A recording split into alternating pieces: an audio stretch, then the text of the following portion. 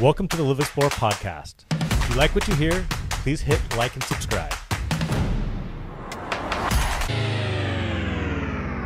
Welcome, everyone, to the Housing Signal podcast brought to you by Live Explore. I am your co-host, Sean Payne. I'm your co-host, Isaiah Chass, and today we're going to talk about the trust and probate sale process. Sean, you've been working this field for a long time. Let's start with, how do you start with this? It's a specialized niche, so not everyone is involved in it. Yeah, no, I came out of college, I had a couple knee surgeries, but I was still fairly athletic.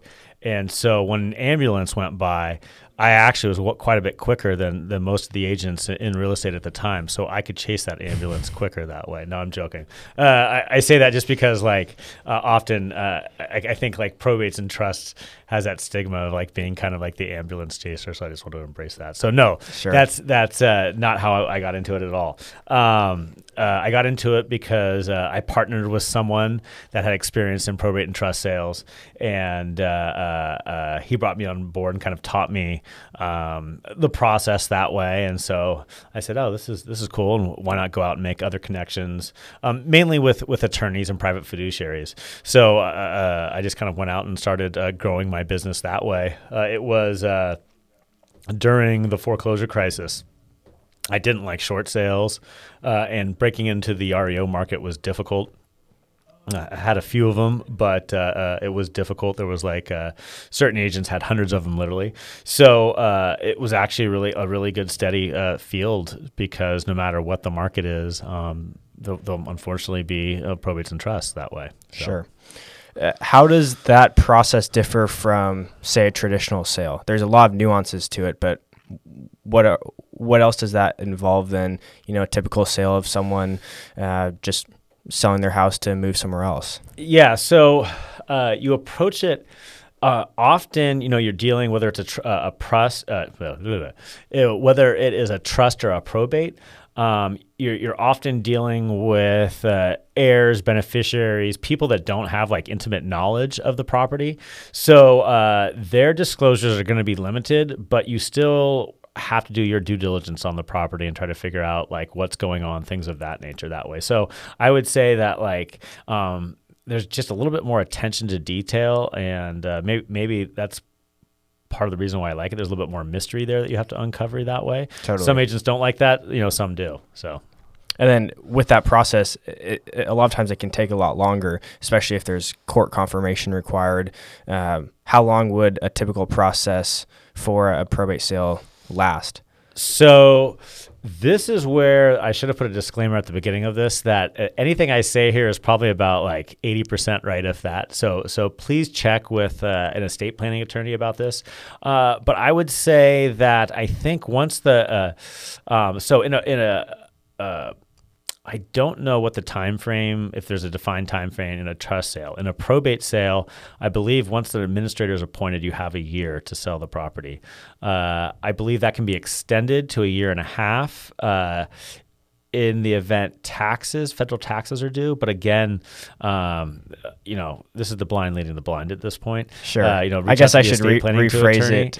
No. It's a good question. It's a longer process. That's why when you get appointed administrator at that point, then you're given authority to start figuring things out regarding the property. So it's a longer period that way. So right. I would say 12 to 18 months is usually the time frame. But again, speak with your estate planning attorney. Right. Way, well, so. I know certainly from hearing of some of these properties that when you first get contacted, I mean, a lot of times it won't go to the market for 6-12 months before right. you're even able to finally get to that point. Right. So yeah, it certainly take a lot longer. What would you say is one of the biggest mistakes, or not biggest mistakes, but most common mistakes that whether it's a trustee or executor or beneficiary that you see them coming across or making with this? Yeah, I mean, hopefully, they need to surround themselves with an experienced team. So, have a really good attorney, whether it's a probate or trust, have an estate plan attorney that's very experienced in that field.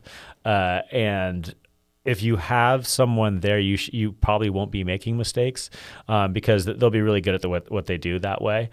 So I would say that if someone goes out and hires their best friend's uncle that maybe is in a different field or something like that, or a friend of a friend or something like that, I would say that's probably the biggest mistake. Make sure you have like a very experienced and just a thorough estate planning attorney that way. So. Sure. Well, on that note, I guess what's the biggest piece of advice? Probably that, right? Surround yourself with knowledgeable people. Yeah, I mean, so the same thing that goes for your real estate professional. You want someone that's a little bit different that has some experience.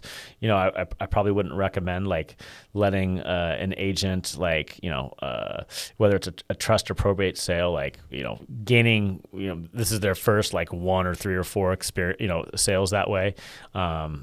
Everyone has to break into it, but you may not want to be their learning experience because there can be things that go wrong. But yeah, so you really, the biggest thing is hiring people that don't know what they're doing because it's a slightly different process.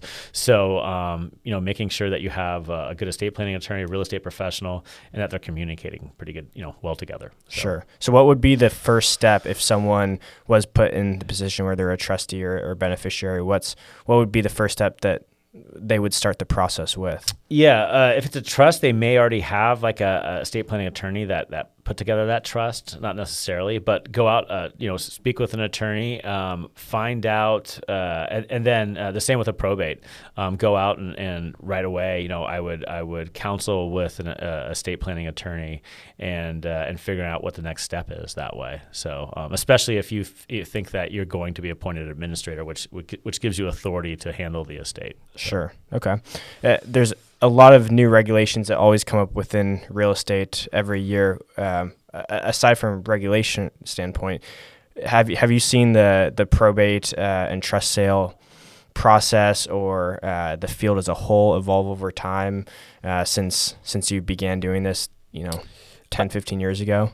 Yeah. So when I started it, when I started getting into it about 15 years ago, I would say that mainly the probate process has changed. I'm trying to think. I don't think the trust process has changed too much, but the probate process, definitely there was more court confirmations. Like right when I was getting into the industry about 17 years ago, I know that they were still fairly common. And then you had it's the Independent Administration of Estates Act, the IAEA, was put into place at some point, and that allowed a process that allowed you to notice the beneficiaries, the heirs of the estate. And so if someone had full authority, if a court granted someone, an administrator, full authority, they could do it they could go through that way. That was a streamlined process. You didn't have to go to a court.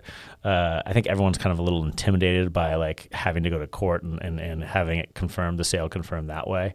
So this was an easier way, but it does require that the heirs are notified. So it's a little bit longer that way. So Sure. and that's where like you really want the attorney and realtor to be communicating so everyone knows what's going on. Sure. It's clearly a specialized field. I mean, there's, like I said at the beginning, a lot of nuances to it. Why does this process require such a specialized knowledge, and why is it so important to have experience in this, not someone that's, having their first trial run on one of these types of sales? Sure. So again, you want to make sure that they have, if not a good relationship, a clear line of communication with the attorneys. Just like all real estate professionals aren't created equal, neither are attorneys that way, and how they communicate. So sometimes communication can be a little bit bumpy that way. I would just make sure that there's a defined timeline in the process. The biggest issue is that often a timeline's not communicated appropriately, and therefore the heirs have to be notified if there's a loan on the property. All of a sudden, people are like, "Wait a second, what?" heirs have to be noticed 18 days or something of that nature, and things go wrong that way. So I would say that like that's the biggest issue is just to understand that the process is a little bit different, and that those time frames can be extended. Often a lot of attorneys that I work with, they don't want to notice the heirs until all contingencies are removed. And again, people will think, oh yeah, the heirs have to be noticed, and you get in the contract, and we're like, and then the other agent's like, hey, well, when are you going to notice the heirs? And it's like, well, we're going to notice them. Didn't you read? We're going to notice them at the removal of all contingencies. And they're like, what? That's going to make it like a 45-day escrow. And you're like, yeah, it just has to be that way. Right. So like it's those type of things that come up that I would say that's why I developed my own advisory form to kind of put those timelines in place. So when an agent goes, wait, what are you talking about? I'm like, yeah, but you and your client signed it. So It's right here. It's an extra layer that way. So I would just think like you have to dot your I's and cross your T's just a little bit more in that sense. Sure. Well, I know that there's probably a lot of people listening with further questions, maybe specific questions about their situation. What would be the best way for them to start this? First, reach out to maybe their attorney, or could they reach out to a trust and probate department or division?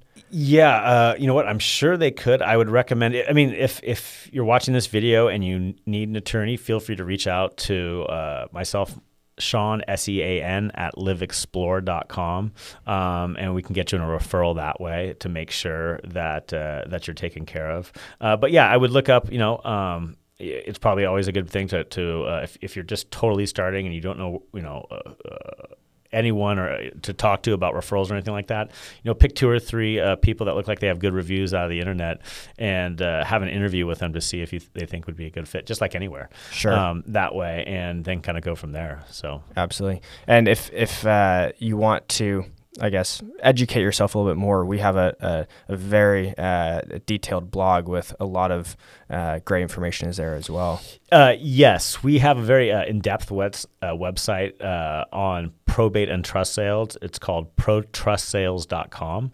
So if you want to go there, you can go there, and there's some blogs that we've put up that kind of goes through the probate process, explains things. There's not a lot of legalese there. We're not attorneys, but it does explain. Gives you a little primer that way. And again, there are, if you need an attorney, we can certainly refer you one from there. Absolutely. Well, cool. If anyone's listening that has further questions, please reach out, call, email, text, and we will certainly help point you in the right direction. Cool. Thanks, guys.